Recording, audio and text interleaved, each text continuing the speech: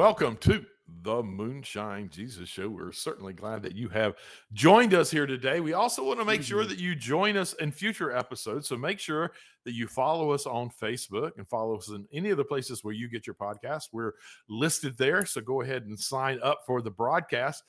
We're glad that you have joined us. I am glad that my buddy Caleb has joined us. How are you doing today, Caleb? Hey, I'm doing fantastic. How are you, Mark? Not as nice backdrop today. Right. It's not quite the same as the beach backdrop from last week. Well, it is what it is. I'm excited to be here still, even without the beach backdrop, because I think this is going to be really interesting. We're talking about Hulu's latest iteration of the movie series Predator. Is going to be pretty interesting. It's a very surprising movie. But before we get started, I want to mention that we are sponsored by progressivechristianity.org, a great place for you to go and get all your progressive Christian needs filled there. Also, very important, we always like to make sure that the listeners out there know this show is a spoiler-full, not spoiler-free, a spoiler-full zone. You're going to hear things that you might not want to hear if you haven't seen whatever we're talking about. So just be aware of that. It might be worth the risk because it's such a fun show. You might enjoy it anyway. It is. We have a great time. And speaking of having a great time, Caleb, we talked about this last time. You and I, even after the show finishes, frequently have a very good time. Like we do. Once we stop the broadcast, there's frequently more conversation. Always. And we've had a few drinks by then. And so we're pretty fun by the end of the show. Right. Yeah. We're having a good time. A lot of times we find that the conversation goes to even deeper places than we were going during the show afterwards. So we have this thought. And if you're interested, please let us know. Just put it in the comment section here. What about would you like to have an after show where folks, for a very limited amount of buy-in, like $5 a month or something like that, pay, and we send a link out after the show, and we have like another half hour or more of conversation where we're not just talking, but all of our listeners can join in and add their thoughts too. I mean, I think it'd be a blast, don't you? It would be fantastic. And, it would be fun to hear some other perspectives. I mean, we have a great time talking to each other, but you all have great ideas too. And sometimes, maybe often, better ideas than we have. And so we want to see what you're drinking and hear what you're thinking about these shows too. I want to do it, Mark. I agree. I think it'd be a lot of fun. So if you're watching live, put that in the comment section. If you're not watching live, email us and let us know what you think. We'd love to do it if you're interested in it. But we do need to keep this show rolling down the road. So Caleb, what we always do at the beginning is have a cocktail, a themed cocktail. So I'm curious, sir, what did you come to the table with today? Yeah, so last week, I think we both had green drinks, and I decided that I was going to continue that tradition. This week, I'm going to have a green drink. It was a very green movie. It was definitely a very green movie. There's lots of outdoor greenery. So I like it. There was a lot of greenery, and the Predator's blood was bright neon green. Indeed. And so I am drinking a Predator's blood, and you can see it is bright neon green. And so it's made with Old Smoky moonshine and some it is the end of summer, and so I'm honoring that with Polar Ice Pops. And so my wife made this for me. Some Old Smoky moonshine and ice pops. How about you, Mark? What do you got? I am going with, I am rebranding an old drink that had a very insensitive name to it. I'm rebranding the Indian summer as a native summer. Yeah, of course, there's bourbon in it. Of course, that's where I'm going. I'm rebranding it as a native summer. It's got 2 ounces of bourbon, a splash of sweet vermouth, a little bit of bitters, some orange juice in there. You mix that up together, then you top it off with seltzer, and that is the drink I have here. It looks like a hot summer's day. So cheers to you, sir. I am looking forward to a great show.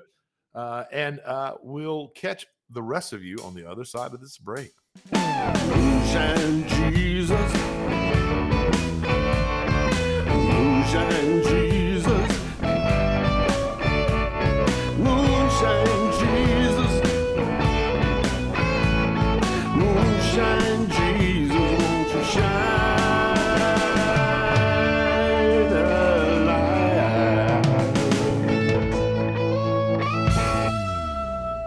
Well, hello everyone, and welcome back to the Moonshine Jesus Show, where today we're talking about Hulu's Prey.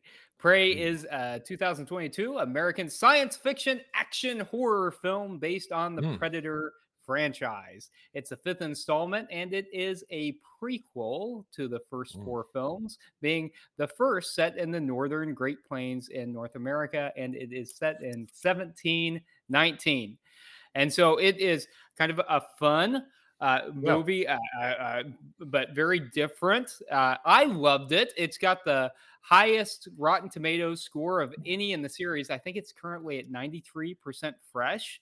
And Well I thought deserved. it did well deserved, because I thought it did a great job of placing Native people at the forefront, showing that it could be like a regular movie but starring Native people. And I Yeah. think that was good. It wasn't necessarily focused just on like Native issues, which is what a lot of these kind of movies want to do. But it showed that Native people can be at the forefront of just a regular film, and it could still be a very successful film. So Yeah. I do like the science fiction, action, horror genre. But last week, you said that you're not a huge fan of this genre. So I want to know No. what No. you thought about it, what your take was. Well, look, I wasn't.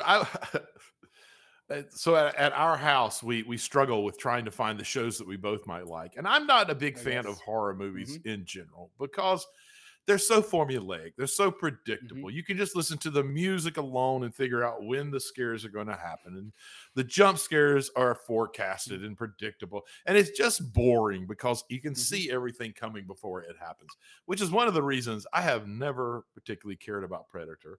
But we were in sort of a lull at the house. We were like, let's check this out. They could, we'll check it out. It was more me saying, I think you're going to like this. We'll watch it. I absolutely loved it. Like, I loved this movie. It was not predictable. It wasn't about jump scares. I mean, they were there, but they weren't. That wasn't the main way that they were scaring folks. The resolution to ending the monster was not about brute force. It was about intellect and skill, and like it was really well done. And then it was all set against this background of Native culture, for particularly Comanche culture, and it was incredibly well done. It was shown not only just so realistically, but I loved the artistic style. I mean, how can I'm saying artistic style about a horror movie, but right. There were these great moments where the main character Naru, a girl who is wanting to become a warrior and is working against the kind of expectations of her tribe. And there's these great moments where the women are walking off to do women's work, and they have and they're doing very realistic depictions of what would have been traditionally mostly thought of as women's work, of them walking off, with her walking the exact opposite direction, getting ready to go do her own kind of more warrior-oriented training that she's doing for herself. And there's these lovely artistic moments even that are happening where visually we're seeing this, them going across each other. I thought it was done so well on many levels. I mean, what did you come away feeling? Yeah, so that scene in particular that you were just describing was one that hit me too, because she had it kind of left the impression that she had failed her task, right? And she was going to go back to the women's work, like the gathering work, and then she sets it down and she goes back, and you're right, to see visually see her going against the grain with all the women going this way and her choosing a separate path. I mean, it was a commentary without having to have it explained. You could visually see what she was doing.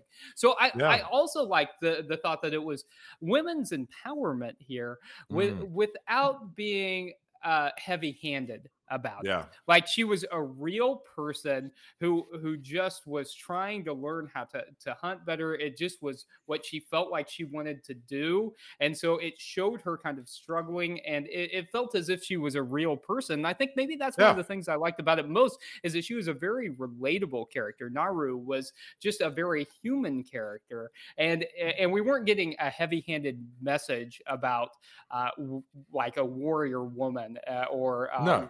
women empowerment. And that's kind of what I went in expecting, because I Yeah. knew what the movie was going to be about. I knew that it was, Sure. you know, a woman in the main role, and I thought, well, what we're going to see is her, 2 hours of her going head to head with the predator, brute force. Mhm. Brute force. And you're right that Right.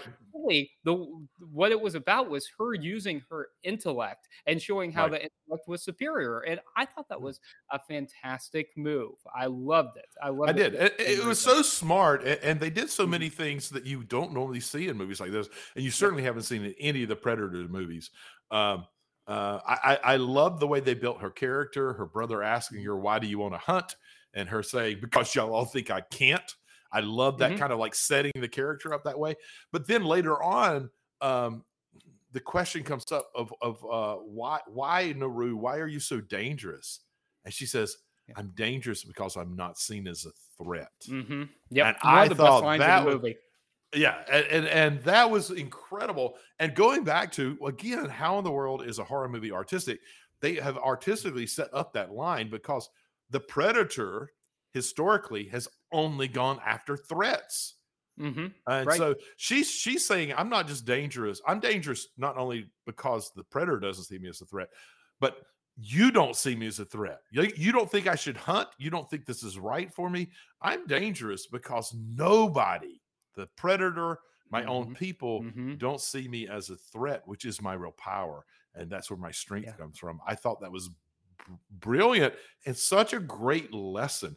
Mhm. Particularly in a culture right now where we're all about bravado and Mhm. about Mhm. asserting power, that maybe the real power is when you're not seen as a threat but have this technical ability, this skill set, this intellect to be able to affect change or outcomes.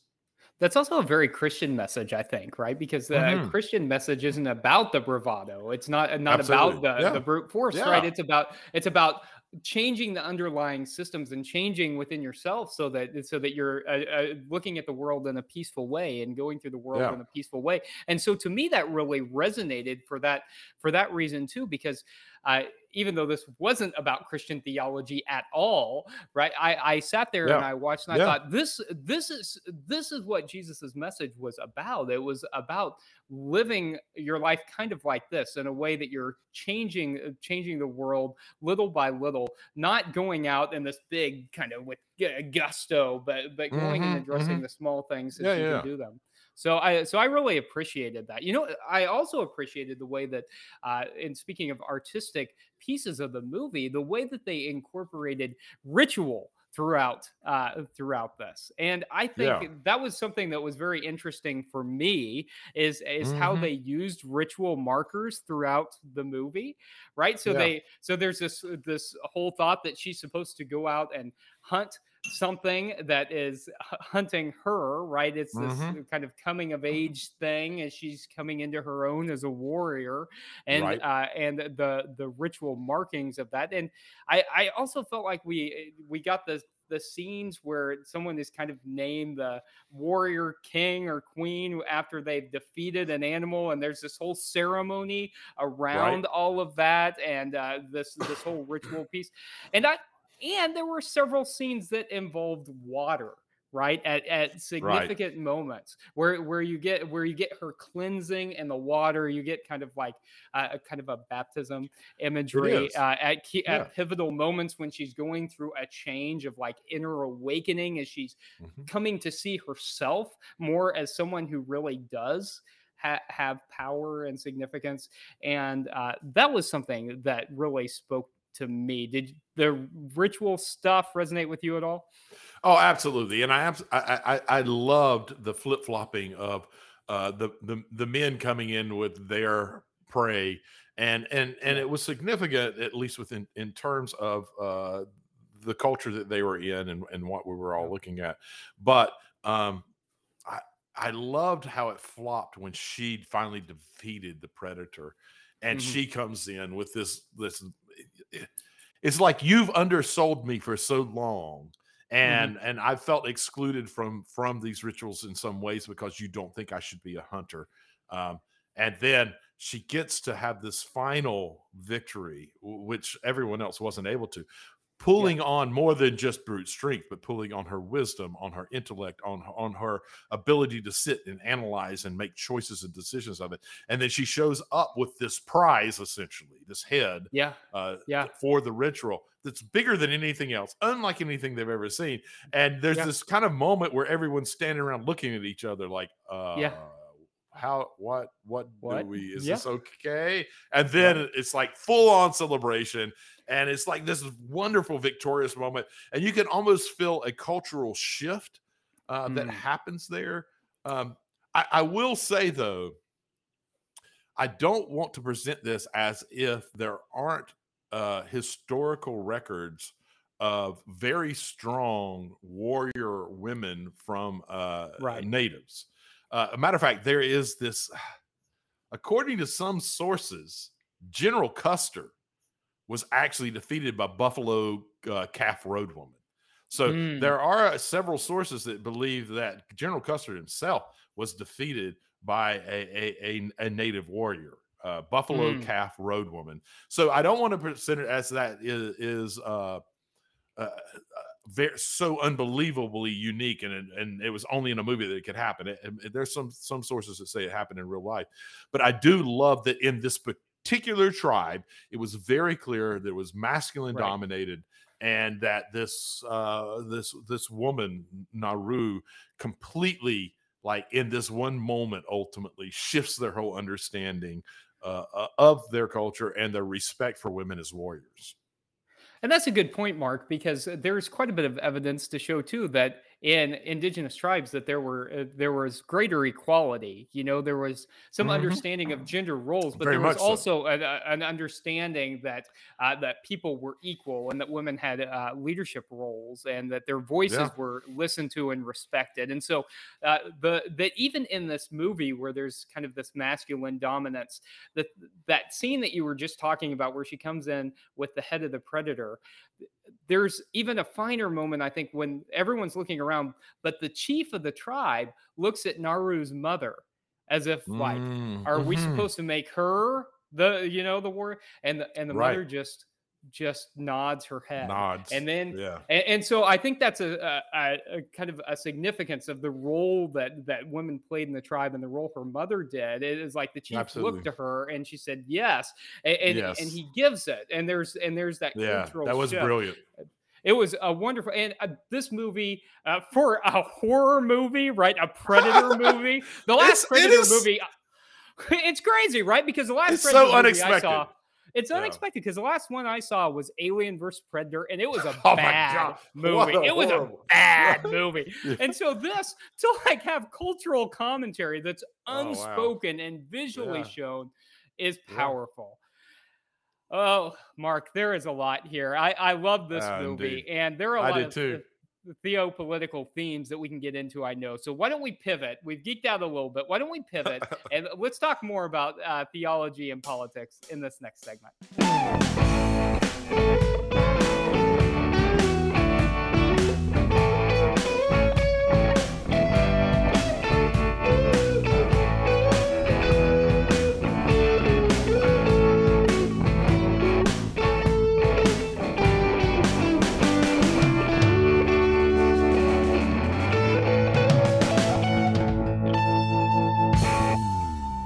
Welcome back to the Moonshine Jesus Show. You're joining us for our theopolitical segment.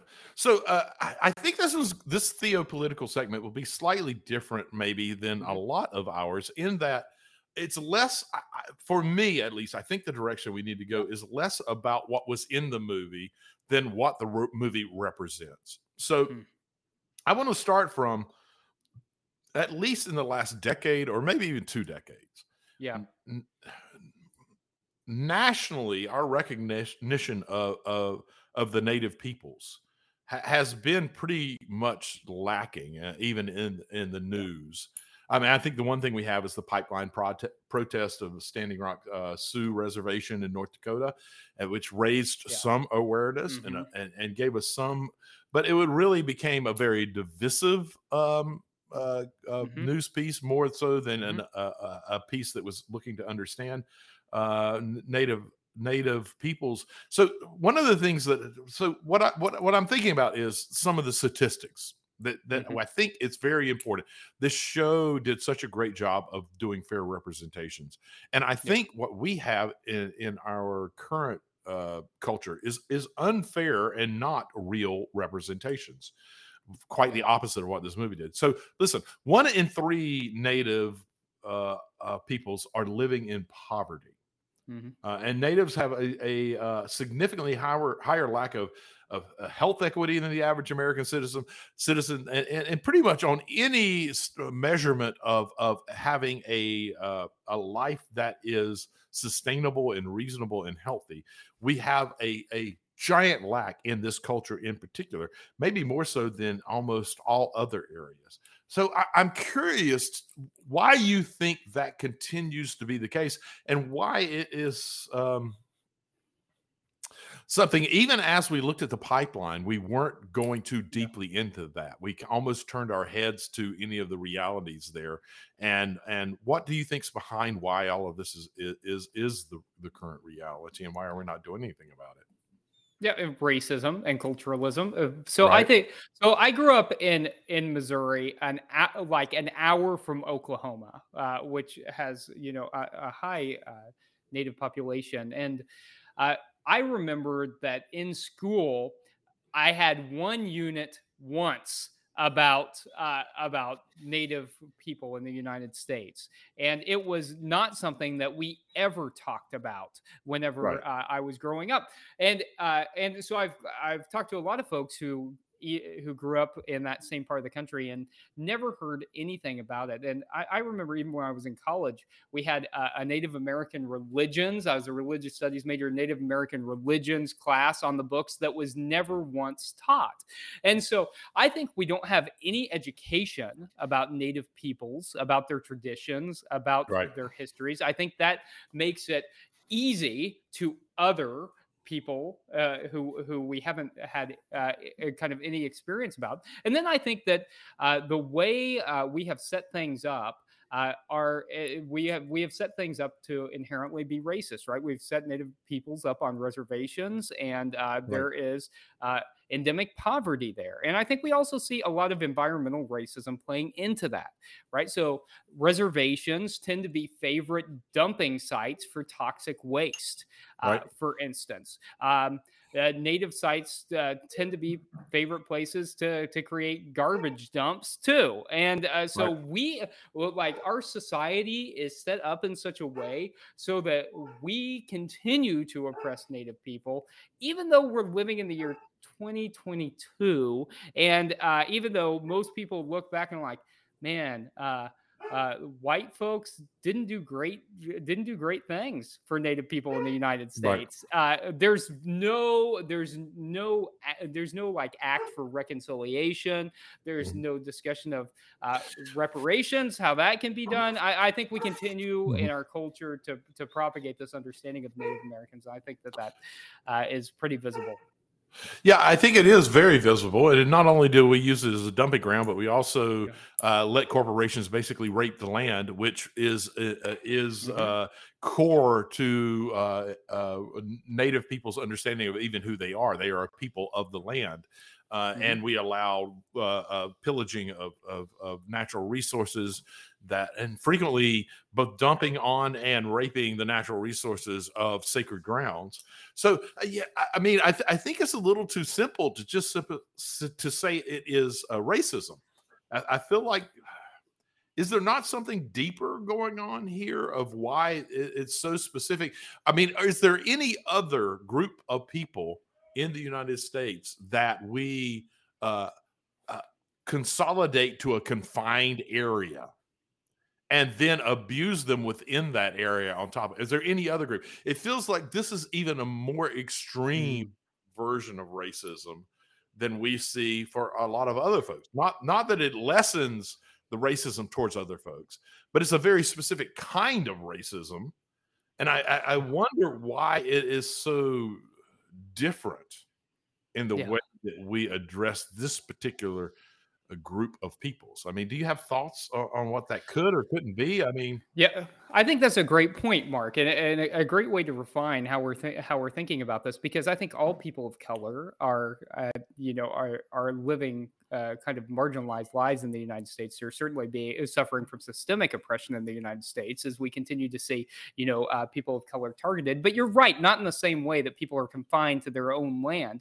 And so I think this is continuing to be kind of an extension of the doctrine of discovery, kind of theology that we see, and the whole thought that whatever we've seen, we've claimed. And so I think there's this kind of sense, especially among white Americans, that okay, it was pretty bad what we did to Native peoples here, but manifest destiny. It was necessary for the United States to come to be what it was. And so I think a lot of people give that lip service, but they don't really think it was a bad idea. And so there's not really guilt around that in the same way. I think pretty much everyone agrees that slavery was a bad idea, right? Even if you come from a family that inherited wealth because of slavery.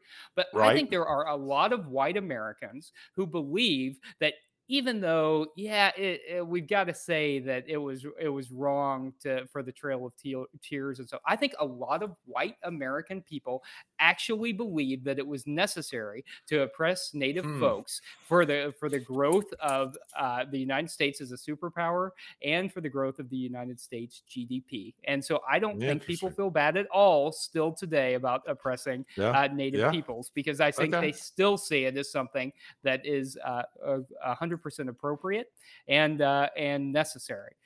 Obviously, that is completely morally reprehensible and certainly unchristian. But I think a lot of white Americans feel that way, and a lot of white American Christians in particular have a lot of reprehensible views. So I don't know. What do you think, Mark?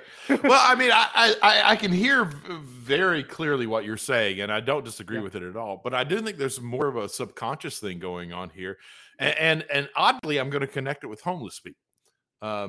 There is this subconscious thing that we do with homeless folks, where we do everything we can to keep them away from any place we have to see them because of our guilt about their existence. We make benches that they can't sleep on. We put spikes under bridges so they can't lay down. We make rules so that they can't stand on street corners without going through a lot of things that folks who are already struggling would have a difficulty to mount the benchmarks that are required. I do believe that a part of what this is this very subconscious piece of the recognition of a nation that what we did was reprehensible, unforgivable, and instead of trying to make reparations and to correct our issues, we'd much rather push it away to little tiny corners of our nation that we'd not like to pay attention to, and ignore them so much so that that there are issues with health, there are issues with water, there are issues with like anything that makes a decent living standard.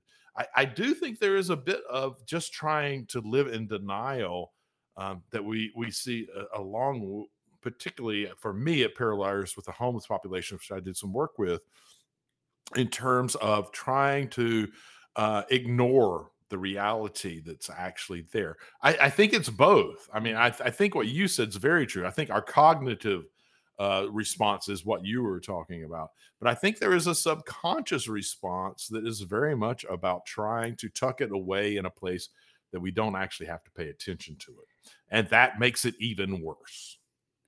Yeah, I like that, Mark. You're giving folks more credit than I was.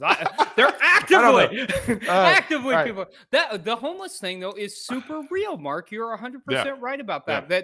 That I've heard so many people. They're like, well, we've got to get homeless folks away from here because it's dangerous or whatever. I'm like, it's not that they're dangerous; it's that it's inconvenient for Yep. you Yep. to recognize Absolutely. that they 100%. exist. And so 100%. I 100% resonate. And I think that the with what same you're might saying about that. be true with Native people. Like, before you finish this segment, though, there's one Yeah. more issue that I really want to talk about that really gets completely covered up, and it is such a major, massive issue. The numbers on this are crazy, and no one's talking about it. So, violence against Indigenous women, Indigenous girls, and Two-Spirit people, or gender non-conforming people, from the Native culture, are 10 times higher than any other ethnicity. Wow. Any other. So my question to you is twofold. Why do you think that is true about this specific culture of people? And what do we need to be doing about it? Why is it that we're being so silent about it as I mean, that is a damning number. 10 times higher than any other ethnicity. And do you hear about that in any national press, about any, like, do we ever see people talking about that? Very rarely. Right. And I mean, I follow some indigenous pages and all, and indigenous news sources, so I hear about it some. But no, in terms of national news, no, you don't ever hear about it. I don't think it's surprising, though. I mean, I think that most groups that are marginalized in some way are groups where it is easier for this kind of violence to happen, and for people who are already disempowered and disenfranchised. But we're talking about 10 times higher, man. We're not talking about. I know, but it's tied into exactly why would it be so much more pronounced? It's tied into what we were talking about earlier. I think it's viewed into how people see it. I think it's also tied into how, like, within the culture itself, like how people recognize, their own disenfranchisement and disempowerment. Because I think, it's not just, say, like, white people going in and inflicting this violence. It's also violence within tribal communities. And I think this kind of thing happens in places where there aren't the same kind of accountability structures. But I don't know. You sound like you've given this a lot of thought. What do you think, Mark? Do you have thoughts about it? Why it's 10 times higher? Honestly, I was hoping you'd have an answer. I find that number disturbing, and I find the reality disturbing. I'm very fearful for just humanity in general. That the reality is that, and I'm going to use the title of the movie here, that they are seen as easy prey, that they are the most marginalized group of people, and that particularly, and I haven't seen the statistic on this, and I'm going to put it out there in terms of what my personal belief is. I suspect that most of this violence against these particular group of people are from white men, frankly.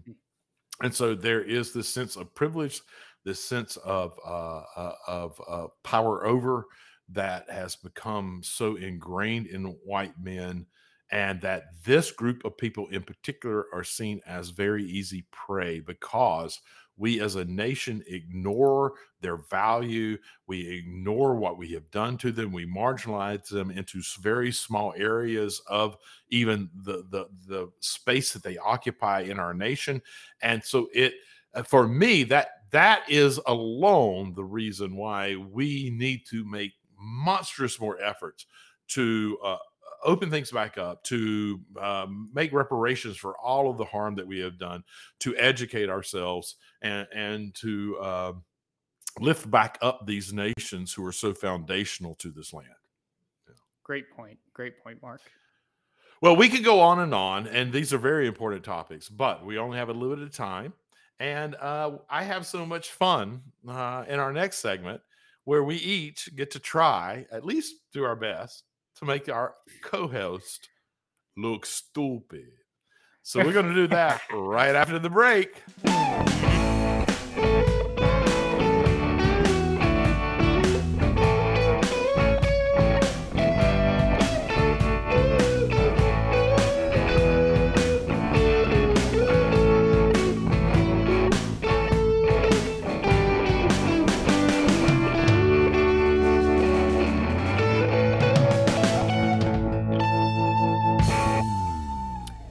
Moonshiners, and welcome back to the Moonshine Jesus Show. We are entering our last segment of today's episode on Pray, the Make Me Look Stupid segment. And this is a lot of fun where we get to ask a lot of questions and try to make each other look stupid. And so, Mark, before I get too distracted, I want to pick up on what you were just saying and about how we ought to be doing more, to educate and to lift up the traditions of Native peoples here in the United States. And so here's my question specifically.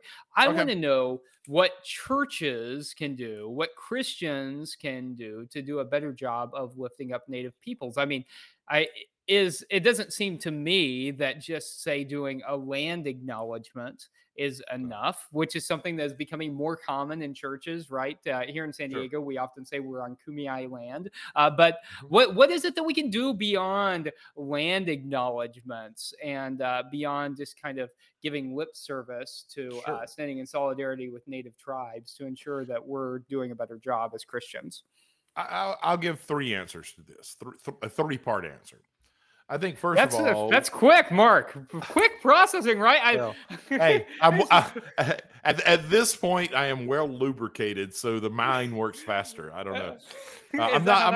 I'm not so far lubricated that it works slower. So I'm gonna give a three-part answer. A three-part answer. So the first thing I think that we can do is spend more time educating ourselves and learning about the culture and learning the history and understanding and not making it so oversimplified that it's either a very violent group or a very spiritual group, but actually just understanding this deep, amazing culture that went on that had a lot of equality in it, that understood creation and the importance of creation and the connectedness of all of us to creation and to each other. There is so much valuable work that we can do there that if we learn more about, that it's going to provide a lot more respect for the culture. Second thing I would say is to give, to donate. There are a lot of groups out there that are working towards the betterment of Native peoples in terms of education, in terms of health, in terms of living conditions, and even in terms of political advocacy. So I think you need to do a lot more of that. And then we need to do our own political advocacy.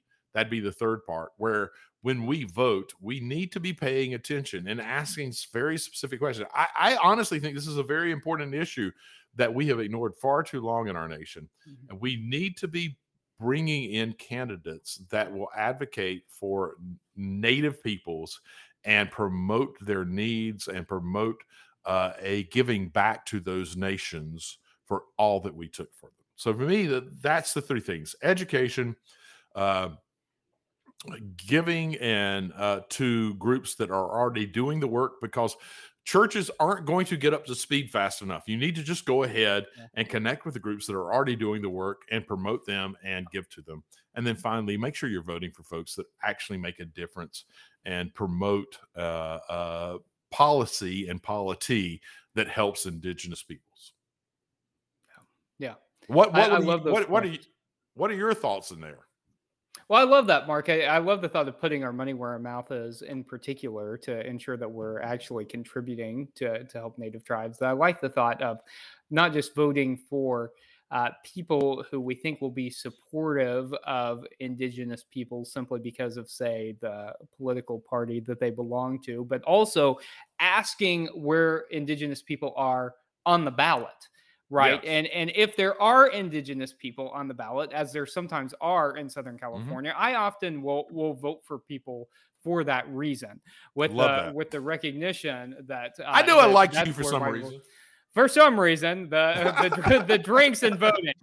But, I think churches can do things liturgically as well that absolutely that really can help. I do think there is value to the land acknowledgement. I think there is value to talking theologically about climate change and how and how environmental racism particularly affects indigenous tribes. I think there's also some real effort that can be made in connecting Christian theology with indigenous spirituality. And I remember when I was growing up, my we had a youth minister who was preaching John 3:16. Jesus is, the way, truth, and life. The way, the truth, and life. Yeah, and no one comes to the Father except through me. Blah blah blah. Yep. And Right. I was part of a liberal church, and my minister said, "Oh, you can't preach that here. We don't believe that. We believe there are multiple paths to God." And I remember he went to call my grandfather, who was a retired disciples minister, to see if this is how all disciples of Christ believed.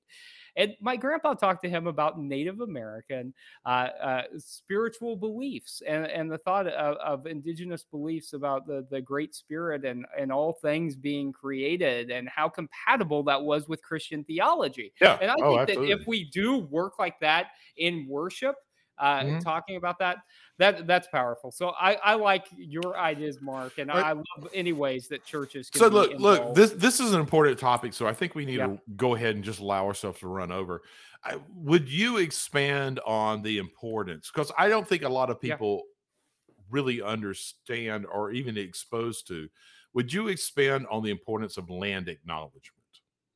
Yeah, so if you're not familiar with this, one of the things that is it's recognizing that the land that you sit on isn't really your land, right? Even if you own the deed to the property, that it was forcibly taken from a native group. And so the land acknowledgement is recognizing that this isn't your land that you're on. So you start out from that place of humility. And in San Diego, most of the land is Kumeyaay land. And so to say that this is Kumeyaay land, we recognize that the reason we have this is because of racism and violence and appropriation, and that's not appropriate. So other acts that are connected to land acknowledgements can be some form of reparation, which I think is something that's maybe important in the monetary piece that you're talking about, Mark, is recognizing that in some way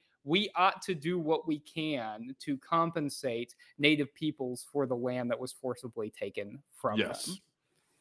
Absolutely. And I appreciate you expanding on that, because I know it's sort of a new concept to a lot of people, and it's more than worth taking the time to expand on that. So thanks for that explanation. So now it's my turn. Now I get to try to make you look stupid. Tell me. And I don't know that this is a question that will actually make you look stupid, but I think it's a very important question. It's a big question. There's a lot of answers to it. I'm just curious as to what your answer will be. What? I'm just going to ask the question. I'm not going to preface it. I'm not anything. Okay. Here's the question. Yep. What's the biggest threat to the native peoples of this land right now? What's the biggest threat? Okay, I've got a 52-part answer for you, Mark, and here we go. Wow. Wow, you're more lubricated than I am. I know, right?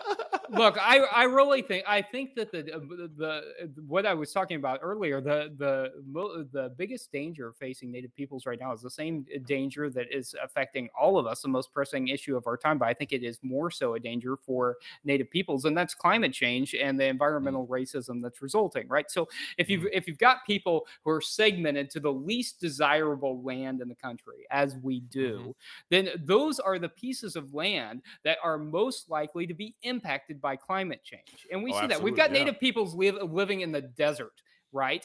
These are places that are already dry and barren as it is, and climate change is already impacting that. And as we mentioned earlier, this is we have seen that any desirable land that people still have access to, like say the Dakota Access pipeline, right, that we're talking about. Like right. that land's going to be taken away, and we're going to move people to somewhere else.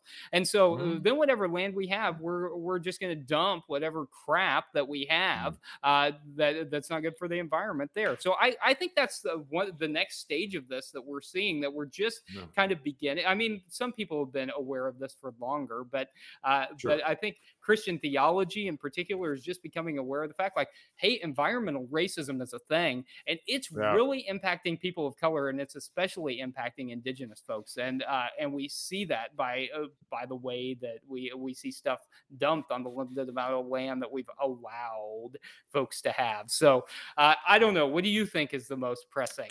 Well, I think that's a great answer. Honestly, I really genuinely do, particularly considering the connectedness of Native peoples with the land. From a Christian standpoint, early Jews understood them to be a people of the land. So there's a lot of spiritual significance to the idea of recognizing the threat of endangering creation.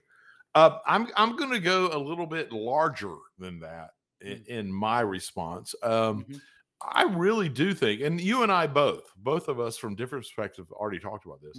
I think the biggest threat to Native peoples is ignorance, lack of knowledge. I think the more we can educate people, and the more that we expose all the things we're trying to hide, subconsciously, consciously, in whatever way, I think the more that we are real about what happened and what we have done to a group of people, and the significance of their culture and the value of who they are, and a great depth of history, of understanding our connection to the land, connection to each other. I think our ignorance to that is what causes the way we treat the specific group of people, and take advantage in a way that abuses them. And I feel like if we were more educated about who they are and what we have done to them, and the value they could add to our society, I feel like if we could do that, we would correct a lot of the wrongs that we've already done. Well, that's a pretty good philosophy, I think, for lots of things. Let's try to break down ignorance, and let's. I love that, Mark. That's a good, and that's our philosophy here at the Moonshine Jesus Show. Let's drink and let's break down some ignorance. So thank you for joining us today as we're striving to break down. Yes. And let's not forget to tell people what next week's going to be about. Oh, absolutely. Yeah. Because which ignorance might be a part of this conversation ultimately. It might be. We are watching Avatar next week. Yeah. The re-release of Avatar. Did you watch that when it came out? I watched it when it came out. Ago? Yeah. Yeah. I watched it when it came out. It was honestly, I probably got so caught up in the brilliance of just the visuals of it all that I kind of probably missed the subtones of what the story was about. Did you see it? I did, and this was like the first big 3D premiere. I remember that it was incredible. It was all over, and this was before it became such a thing that you're like, another 3D movie, no thanks. That this was one when everyone was like, oh, you got to go see Avatar. It's 3D. You get the glasses, and they're not the blue and red lenses. they redigitized it. They're re-releasing it to theaters. So great opportunity this week. I think it's going to be a lot of fun. So if you haven't watched it, go rewatch it. Go rewatch it in the theaters. It ought to be a fun time to go out. And we'll talk about visually, it is a big movie. Seeing on the big screen really changes your experience. It does. So I can't wait to watch it again and come back and talk about it next week. Thanks for a great show today, Mark. It was a lot of fun, and I think we covered some important topics. So cheers. Cheers to you, sir. And thanks to everybody. See you next time on the Moonshine Jesus Show. Moonshine Jesus.